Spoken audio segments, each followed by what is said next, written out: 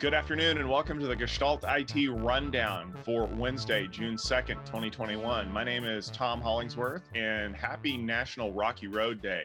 I am your almond-flavored host for this look at this week's news, and joining me is the mellowest of marshes, Mr. Stephen Foskett. Stephen, welcome to the show. Hey, it's good to be here. It's a butter crunch kind of day, I think. Butter crunch. I could probably go with that. Thankfully, it's also National Running Day. So after I have a pint of Rocky Road, I'm going to have to go get rid of all those calories. But the news that we have for you is definitely fat-free and full of flavor. So we're going to go ahead and jump into some of the top stories from this week, starting off with some news from our friends over at Intel. Now, Pat Gelsinger has definitely been out in front of the company, and at this week's Computex, he reiterated that the exploding work from home pandemic situation has led to a massive supply shortage for almost all semiconductors. And he's projecting that this could last for a couple of years, according to his exact words. Now, the good news is this matches the exact same prediction that he gave back to the Washington Post in April. And he is specifically targeting the car manufacturing side of the house as being a place where there is a massive chip shortage. Intel has recently sunk about $20 billion into opening new chip facilities, and they're offering their fabrications for third parties to come in and for Intel to make chips for them. Now, Stephen, Pat's never been one to be hyperbolic about things like this. Do you feel like his prediction's accurate? And do you think that we're going to see this shortage kind of roll out over the next 24 months? Well, let me say this. So also this week, Elon Musk compared the chip shortage to the toilet paper shortage earlier in the pandemic and said that everybody was just over ordering. Who do you want to believe, Elon Musk or Pat Gelsinger? I'll take Pat for 500, please. He actually knows what he's talking about. And frankly, he's right. The chip shortage is going to last for years because it doesn't matter how much money they want to sink into it. It doesn't matter how many fabs they build. All aspects of the supply chain are affected by this. And it's going to take literally years to build up enough supply chain to meet the demand. And that's the thing. We've got here kind of a crossroads of not just a supply problem, but a demand problem as well. And you just can't fix that, not even by applying liberal amounts of money. We've even heard stupid stuff like Tesla suggesting that they would build their own chips. Cool. Are you going to build your own substrates as well? Are you going to build your own chip manufacturing capability? You're going to build your own machines to make those chips? You're going to invent your own lithography? The bottom line is it's not going to be solved anytime soon. And Pat's right. It's going to be years before this stuff gets straightened out. That being said, Elon Musk does have a point that companies are over ordering perhaps and are trying to stock up, and everybody's trying to lock in supplies. And that means that everybody all the way down the line is starting to be affected. I'm hearing from really small independent companies, cool companies like my friends Olimex over in Bulgaria who are unable to get chips as well, simply because they're bumped way, way down the line because they're waiting behind, General Motors and Tesla, and not to mention, of course, Intel, AMD, NVIDIA, companies like that. So yeah, there's going to be chip shortages for a long time. And this is a systemic problem, and it's going to take a lot of time and money and effort to pull us out of it. Tom, ransomware is obviously one of the most important stories of the year, and seems just to be getting worse. And so this week, we saw Zscaler decide that they're going to try to improve their ransomware protection. In their Q3 earnings call yesterday, they announced they're picking up India-based smoke screen technologies, not Starscream technologies. That would be so cool, though. For an undisclosed amount, the addition of the Zero Trust Network Access startup will bolster the way security professionals can defend against potential career-ending events. Tom, is there a fire here for Zscaler, or is this just smoke and mirrors? I think what you're seeing here is a response to the fact, like you mentioned, that ransomware is becoming a more lucrative operation for people overseas. And what you're getting response back from customers is they're going to their security provider of choice and saying, all right, I hear what you're saying, but what have you got to fix this particular problem that I'm super, super worried about? And a lot of the traditional vendors are like, yeah, I don't have that. So they're going out and picking up companies that are already kind of focusing in on that. And of course, Smokescreen Technologies, founded in Israel by probably former members of the IDF. That seems to be the current trend of security startups, is be founded by former military people in Israel that used to do this for a living, and then get acquired by some company that's much bigger than you that needs your expertise, which is great for them. It's not so great for the companies that are kind of caught with their flat-footed on this, because ransomware had always kind of been seen as like one of those edge cases. It's like, oh yeah, it'll happen to you, but don't click on links and it won't be an issue. And then it got super sophisticated very, very fast. And worse yet, it got super targeted towards people. Good luck to the people at Zscaler for this acquisition. I hope it bolsters your capabilities. Of course, good luck to the folks at Smokescreen for your exit. I hope that you are happy where you end up, whether it's at Zscaler or somewhere else after your non-compete expires.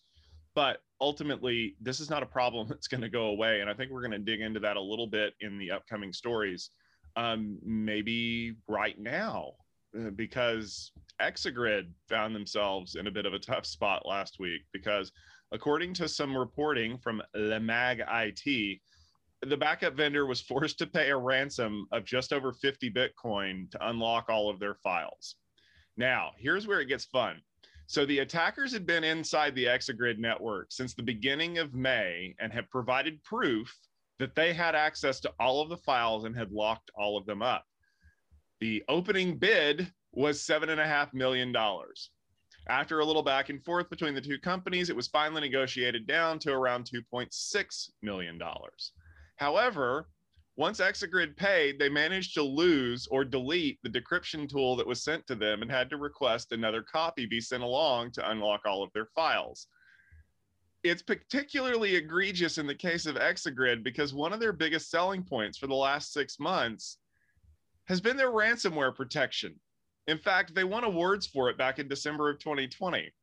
So yeah, Stephen, what should we make of this? I don't want to dance on their grave, and I don't want to even feel at all amused by this story, because frankly, this is the situation that so many companies are going through. I think it is, it's ironic that a maker of data protection software would fall victim to ransomware. But that being said, the everybody, I think, can sympathize with the situation that they found themselves in.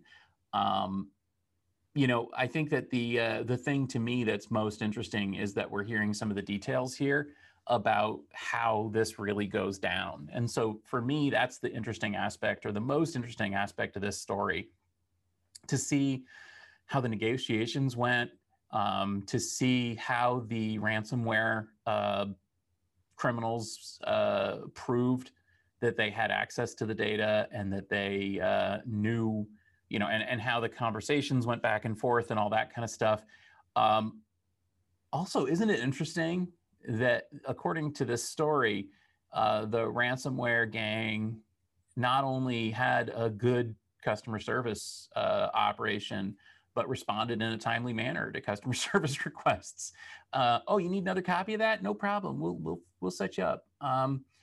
Boy, this is really super embarrassing for Exagrid, and yet it's super embarrassing for all the companies that have been affected by ransomware. And I think that this is, like I said, read the story to see the details of how a ransomware ransom goes down.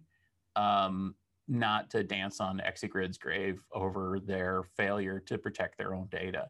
I mean, the cobbler's shoes and all that is totally true. But that being said, too, also, oh my gosh, what is going on with companies paying the ransom? Here's a clue. I know that you're sad that you lost all your data and it's all locked up and all that good stuff, but paying the ransom just makes it worse. And that's how it is. So what can you do? Anyway, yeah, sorry about that. Let's talk about something not ransomware for a minute. Faster than a speeding bullet. It's Qwik. The Quick UDP Internet Connections Protocol is now on track to be a full internet standard thanks to RFC 9000, not HAL 9000. That's something different. Released on May 27th. Back in 2013, Google introduced Quick, which was proposed as a replacement for TCP. The idea is that Quick has less overhead and results in less traffic and faster connections. Quick has many proponents, from Cloudflare to Microsoft, who's using it for SMB, yes, not CIFS. Around 12% of the traffic on the internet uses Quick today, with adoption poised for growth now that it's a standard. Tom, we excited by this? Yeah, I think it is, because we've always had problems with TCP. It's heavy. It's designed for really lossful networks where, the likelihood of packets making to the other side is slim. And so you needed things like, you needed something like checksums. You needed things like sequence numbers, so that if something wound up in the other end, we could reassemble it. Now, truth be told, we don't need it as much anymore, because the packet streams are not nearly as crappy as they used to be. And so Quick essentially says, well, if we're going to run TLS over the top of anything anyway, does the underlying transport really matter? Because TLS will take care of the sequence number stuff. So they said, well, why don't we just run it over UDP? And that's essentially what Quick is. It's TLS over UDP. It's been baked into Chrome for a very long time, which is why adoption numbers are as high as they are. So Google's definitely been playing around with it, and they've definitely been refining it. The fact that Cloudflare adopted it, and even Microsoft taking a stab at it, because let's be fair, SMB probably would run a little bit better over that and provide you with some encryption capabilities through TLS. The fact that they're proposing it as an internet standard effectively means that they're done experimenting on it, which is great, because I'm all for a replacement for TCP. I just hope that we're done tweaking it, and that it's stable, and that we can run it and it all works well. Because if we're not done tweaking on it, or worse yet, Google tries to jump in and go, well, here's Quick Plus or something like that, it's going to disrupt the market. And we've seen this a lot with other things like routing protocols. Well, I'm going to use my flavor. I'm going to use my flavor, and they don't talk to each other. The reason why TCP works is because, it was built in the 70s by Vint Cerf. But more importantly, it was kind of it was a stable base that nobody ever tweaked. Like, it may be old, and it's like your grandma's Cadillac. It's old and slow and practically bulletproof. So don't mess with it. Quick is like a Tesla sports car, but people are constantly ripping pieces of it out and like, what if we replace it with this? Well, what if we put that in there? Well, what if we put a rocket engine on the back? Stop it. Just build a car that people want to drive. That's all I got to say to Google. Also, the over 9,000 jokes can now begin for all RFCs after Quick. So congratulations to Google for breaking that ice. All right, Stephen, let's talk a little bit of numbers. The reason why is because some of our favorite IT dinosaurs and a few of the little mammals that are underfoot are recovering from the pandemic, and they all had quarterly results that came out in the last few days. Reports came in from HPE, Dell Technologies, Pure Storage, Nutanix, and Snowflake. Now that we've had a chance to look at those and basically compare the numbers like Chris Malore did in the article that we're going to link to, what can we say about recovery in the enterprise IT market in general, and specifically around storage? Well, I think that what's interesting here is that we're seeing roughly the pattern we expected to see overall in terms of the recovery from the pandemic. And that is that the quarters of desperation a year ago looked pretty much how you'd expect they would for most of these companies. Most of them ticked downwards in terms of revenues overall. Most of the revenue actually was in negative growth territory for most of these products. But then we did see something of a recovery in the second half of last calendar year. It is a little confusing always to look at these things because each of these companies uses different quarters. So for example, we just finished Q1 FY22 for Pure Storage. So it's like, wait, we did? But yeah, we did. And if you look at the numbers, for example, Pure Storage, their revenue kicked down. It was basically flat in that worst quarter, and then it kicked down the quarter after, and then it kind of grew a little bit in the next quarter. And then this previous quarter that we just finished, it actually is back on track to accelerate. Good news for Pure Storage, even though they're still losing money. If you look at a similar company, Nutanix, the story is a little bit different, because there we had a company that was already leveling off a couple of years ago and hasn't shown strong year-on-year growth in quite a while. But for them as well, if you look at the release, the most recent quarter, you see a very nice, smooth upward trajectory of their revenue. In other words, this is a company, even a company that was already facing challenges in the market, is now back to heading up, which is, again, I think, good news for the economy. If you look at the big monsters, the dinosaurs of the world, you'll see that things are a little bit more complicated. Dell, for example, has been flat for a few years. Remember, this is a company that was private for a little while, but now that we've got public numbers, they've roughly been flat for the last few years, and they remain so. But that being said, they were declining during the pandemic, and so going back to flat after declining is kind of a gain. And then for HPE is actually growing again. Even their storage systems are growing. And Dell as well showed, if you kind of dig into the numbers, you'll see that the lower to mid-range storage systems at Dell actually grew, even though the high-end ones didn't. What does this say overall about the market? Well, it says that the market is recovering kind of as we expected that it would from the pandemic. It also says, I think, something very important about storage, which is that mid-range storage is coming back, but high-end storage is not. And that may have a lot to do with the nature of modern applications and the nature of how things are being deployed these days. And frankly, I think that means that we had better look at the market changing. And if the market for high-end storage is changing, I think that also means that the market for some other components might change as well. Big honkin' data center switches, for example, might not be as important anymore in a more east-west network world. And this kind of goes to the last one here, Snowflake. They didn't see any decline at all during the pandemic, and they are only accelerating now in this previous quarter. And talk about little rodents among the dinosaurs. This is a case, I think, where effectively we've got a brand new market, a brand new type of data processing, and it's doing really, really well. And frankly, I think that tells us something as well about the nature of the market. I wish that some more of these companies were public so that we could watch their revenues as well, because I would love to know the numbers coming out of some of these companies that are really growing like gangbusters, at least say they are. I'd love to have real numbers about that. But frankly, we've got to make do with the public numbers, and the public numbers say we're coming out of this thing. So that's good. Tom, now that we've talked a little bit about some of these quick stories, let's take a closer look at some of the big ones. And this first one is a doozy, let me tell you. Those of us who followed the world of Tech Field Day and the world of Gestalt IT know that we're very close to HPE and Aruba and Silver Peak, and all of these companies are now, one company. And we've got some news in that. So this is kind of breaking news.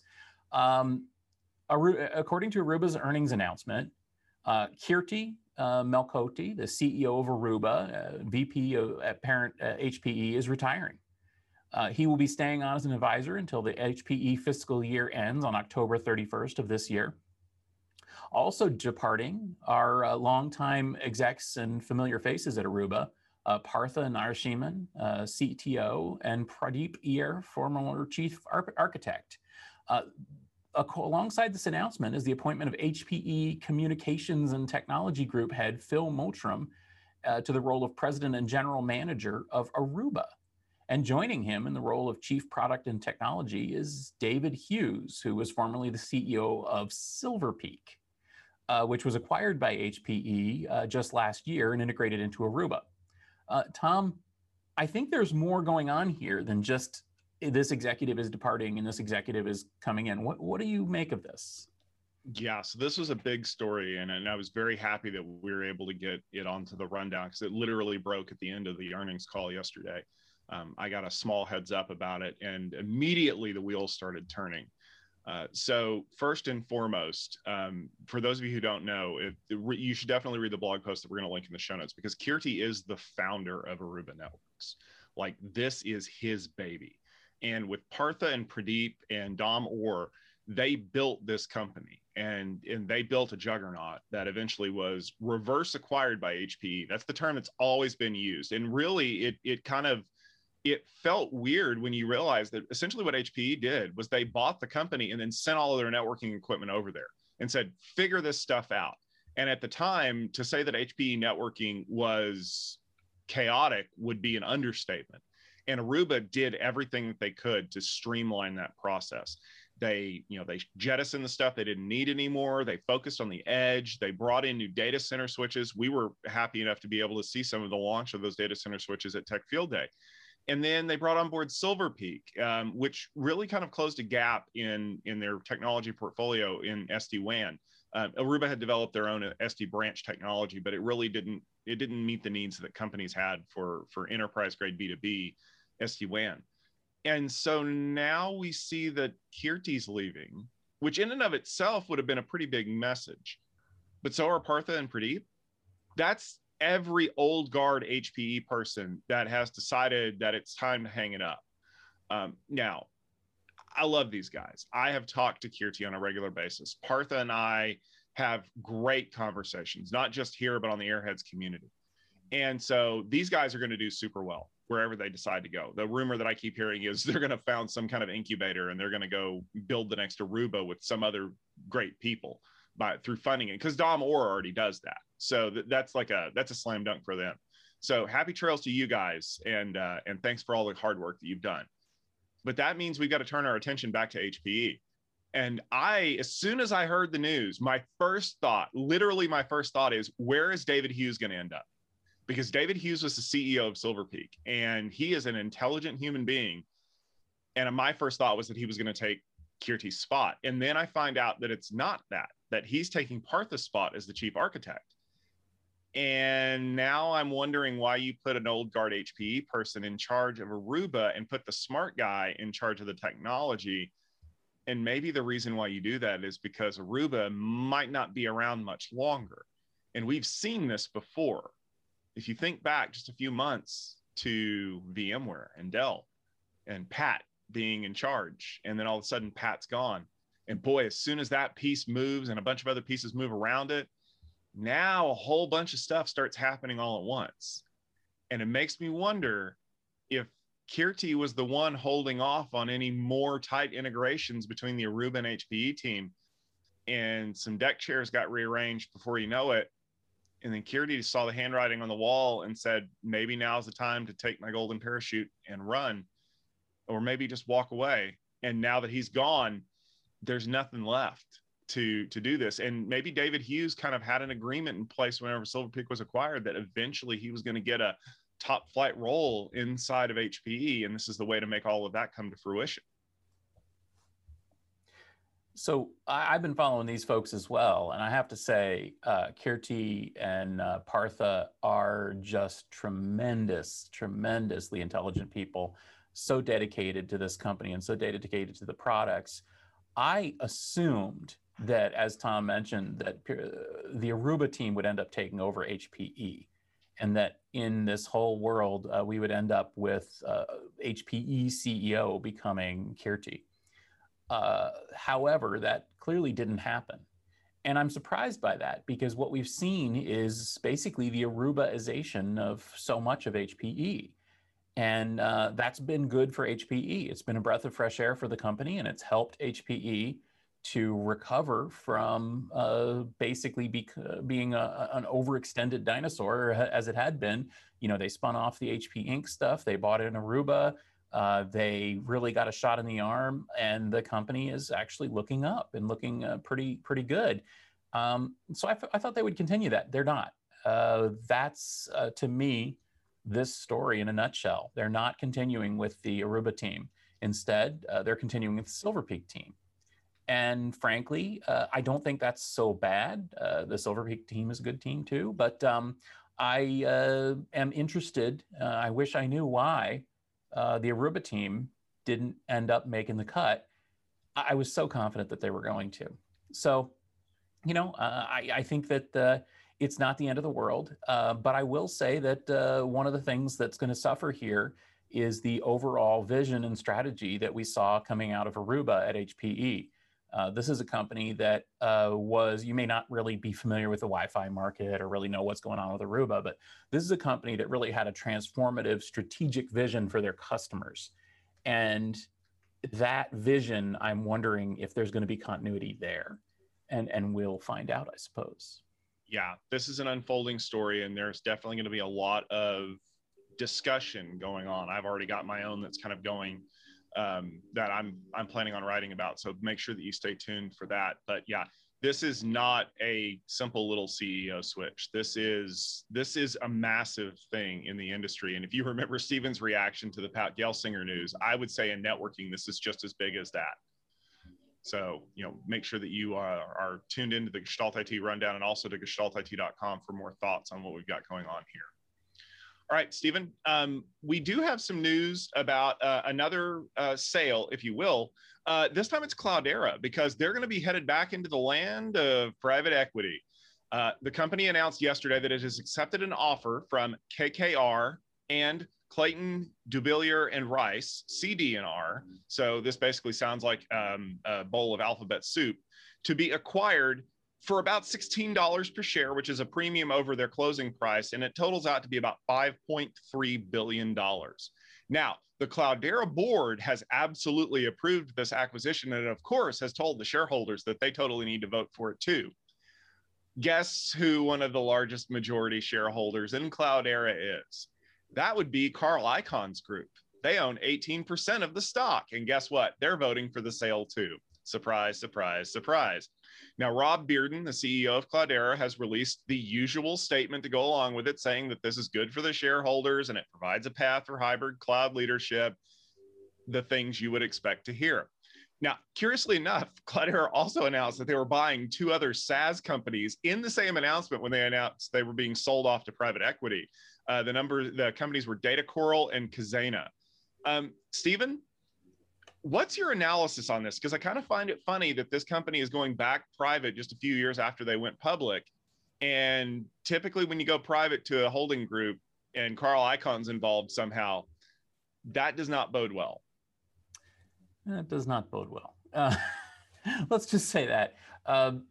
Those of you in the industry who've been watching Cloudera, this is a company that has disappointed in terms of revenue, but impressed in terms of strategy consistently since they started. And this is a company that I think most people in the industry, most people in the cloud industry, most people in hybrid cloud and enterprise data and analytics can look at Cloudera and say, there's a company that really understands what's going on. This is an important company that really, again, has a strategic vision for their customers, sort of like Aruba does in enterprise Wi-Fi, Cloudera does in data and analytics, and has become an incredibly important company in this space. But that being said, the company has never translated that into revenue and into shareholder value. And the company really disappointed as a public company. The stock has kind of stunk up the joint because frankly, the company just didn't have the numbers to back up the valuation. I mean, the company raised $1 billion. As a reminder, they ended up buying back Intel's investment. Intel invested apparently about $700 million. Last year, they bought that back from Intel for about 50 cents on the dollar. And at the time, that was seen as a good move for Cloudera. I think it still is a good move, but a bad move for Intel. Now, frankly, I think that it looks sort of prescient because frankly, what we're seeing here is a similar kind of situation where Cloudera is finally just saying, forget this, forget the public markets. Clearly, this isn't where we belong. We're going private. Now, I've been very critical of private equity overall, and I am not optimistic that KKR and CD&R are going to be good stewards of Cloudera. But that being said, Cloudera is a valuable company with a valuable product and a great strategic corporate vision. And if they can survive this, if they can weather this storm, they could come out much, much stronger, as we saw with Dell Technologies when they went private with private equity. This may be one of the rare cases where private equity doesn't ruin the company, but in fact saves the company. And frankly, getting Carl Icahn out of there is probably a good move for them too. So overall, I'm looking at this thing and I'm saying, boy, it's it's too bad that good technology has to be ruined by Wall Street and revenue. You know, it's too bad we have to talk about money, but we kind of do have to talk about money. I mean, these are companies after all, and they're supposed to survive and they're supposed to thrive, and Cloudera wasn't. And now maybe they have a chance to survive and thrive. Maybe they have a chance to execute their vision. And frankly, they were a little ahead of the time. They were kind of, in my mind, sort of the hybrid cloud company already in the way that that's come to mean enterprise extended data center, not cloud, hyperscaler cloud. And, frankly, that vision's time has come. So I think, honestly, this thing could work. Yeah, I always go back and forth on this because you need to take money in order to be able to run the company. And as we talked about earlier with the storage revenue stuff, I mean, you can only run a company for so long on losing money if you don't have people who are giving it to you. And private ownership makes a whole lot of sense if you have good strategy and you've got good leadership at the top and you just need to figure out how to make your stuff work. Wall Street is great if you need a lot of money and don't mind your organization being run by your local parent-teacher organization. Think about how much those people argue and what they really want out of it, and that's kind of what it is. And then when Carl Icahn walks in, you might as well just bolt the doors and run like hell because you know what's going to happen. So I completely agree with your analysis here. What we hope, though, is that this does not mean that they're being eyed for the carving block, which is what typically happens in these large private equity acquisition things. Considering that they just bought 2 new companies, I don't think that's the case. I think that this is restructuring out of the public eye, a la Dell and Dell Technologies. So, I hope for the best for Rob Bearden and his team. Happy trails to Carl Icahn and his group. Go find some more carrion to pick apart. But ultimately, I want to see how this plays out. And quite honestly, I would rather that it buck the trend of the private equity slow constricting death of a company.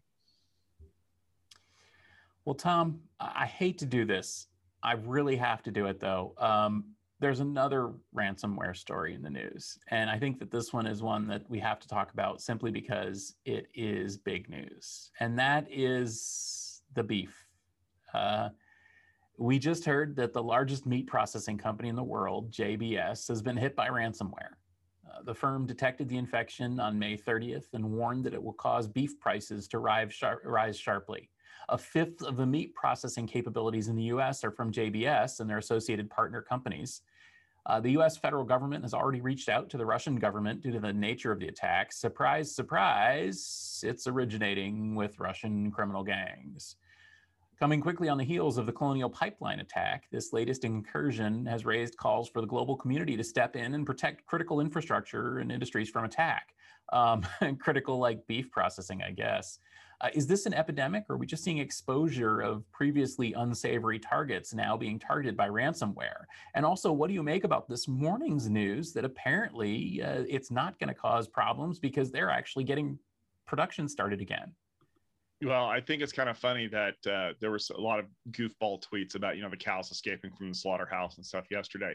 But this is something you have to understand, that these organizations have become so computerized with everything that they do that any disruption at all can cause massive problems. And yeah, I'm glad that they're able to ramp production back up. And unlike the Colonial situation where, oops, we might have shut off the pipeline because we couldn't bill customers, I think JBS really wants to get all the stuff out the door before it spoils, quite literally in this case. What you're seeing is enhanced sophistication. So the tools keep getting better to be able to do this. And there was always kind of this, I don't know, maybe it was like an agreement or maybe an understanding that you go after the businesses because that's where the money is. These guys are the ones who will quietly write you a check for a few dozen Bitcoin and you move on to the next target. And, it's like shaking down, a guy in a business suit in the middle of the city. When you're mugging someone, you're going to mug the guy with a Rolex because the guy obviously has money. I think, though, that what basically has happened is that these guys have learned to be so efficient at mugging everybody that they're just grabbing every target that they can find. I mean, you've got pipelines, you've got hospitals.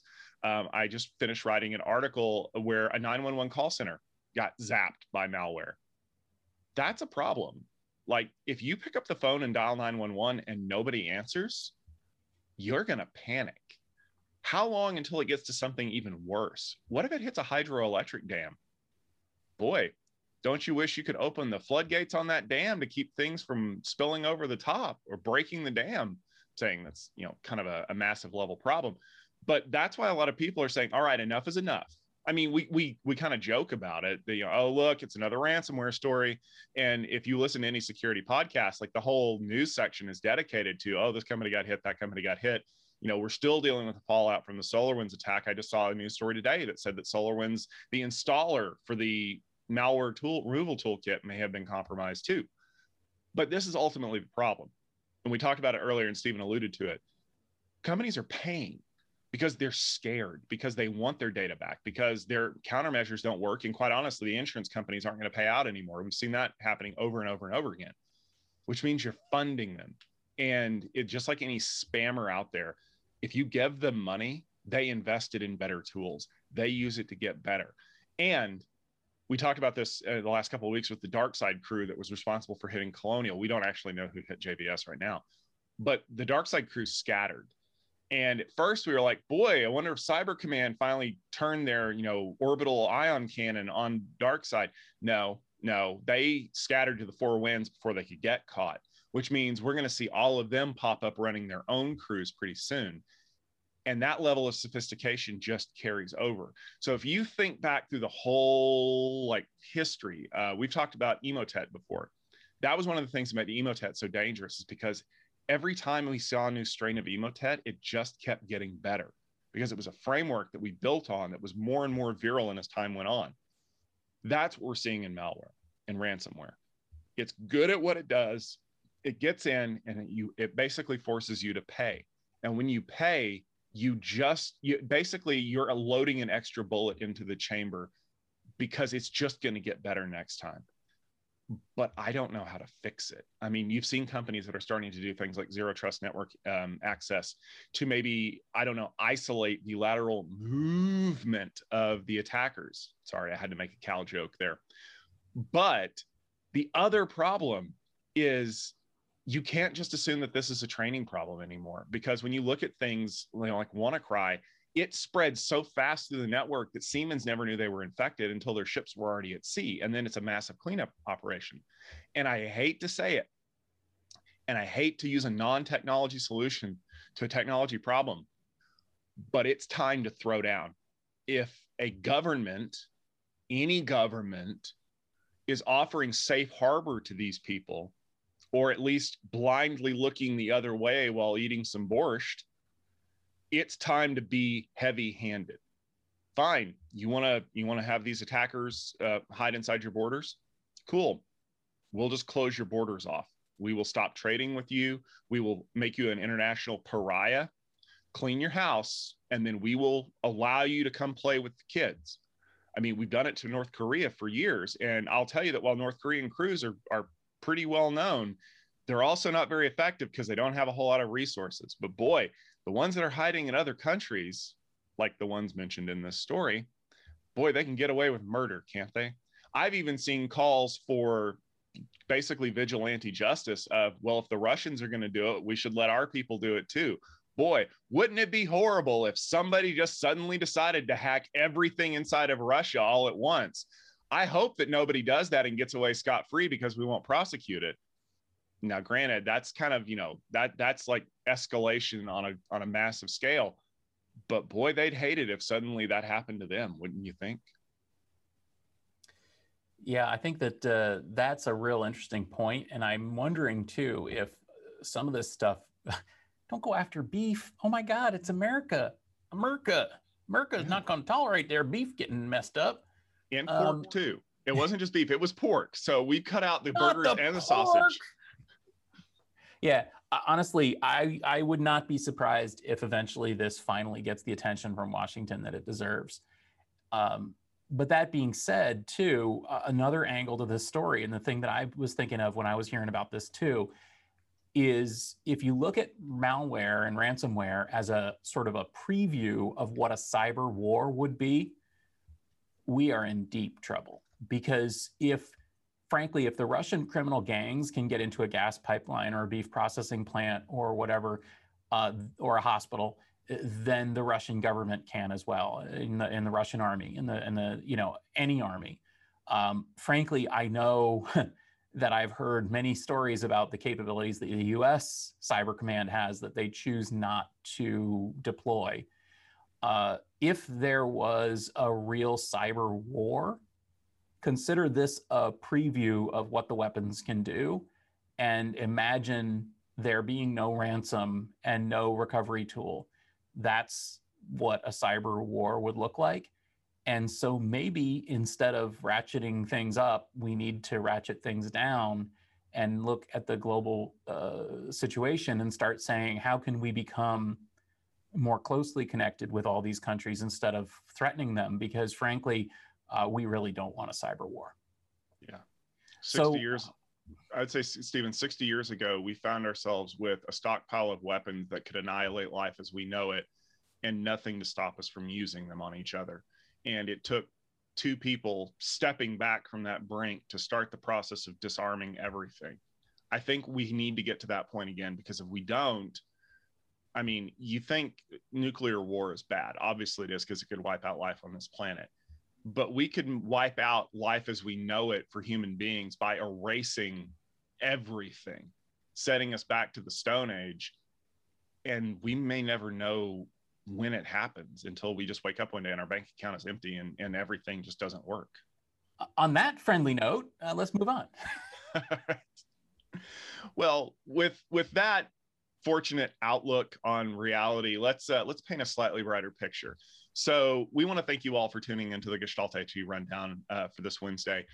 Each and every Wednesday, we're here at 12:30 p.m. Eastern Time, bringing you, boy, I hope, more happy stories in the future and maybe less ransomware stories. But we always scour the news to find things of interest. So if you have a story that you'd like to see us cover on the Rundown, please let us know. You can find me on Twitter. I'm at Networking Nerd. Of course, my partner in crime is at S. Foskett. And we have lots of stuff going on. Stephen, what are some things that you're working on this month? Well, as we mentioned last week, we had AI Field Day last week, and all those videos are now online. So if you're interested in AI applications and how they're affecting the enterprise, just go to youtube.com/techfieldday, and you can watch the AI Field Day presentations. We had some pretty good ones. And I will let you know, too, that the discussions aren't super nerdy. Well, they're as nerdy as Gestalt IT Rundown, but there's a lot of interesting aspects in here that I think even the layman would be interested in terms of ethics and the morality of AI and the practical applications of it. So please do check out some of those videos. And of course, we've got a Cloud Field Day event coming up next month. So that's what I'm working on now. If you'd like to get involved in Cloud Field Day as a delegate, please do reach out at sfoskett on Twitter or sfoskett@gestaltit.com. We're always bringing in new people for AI Field Day, Cloud Field Day, Networking Field Day, any of them. So please do reach out to me.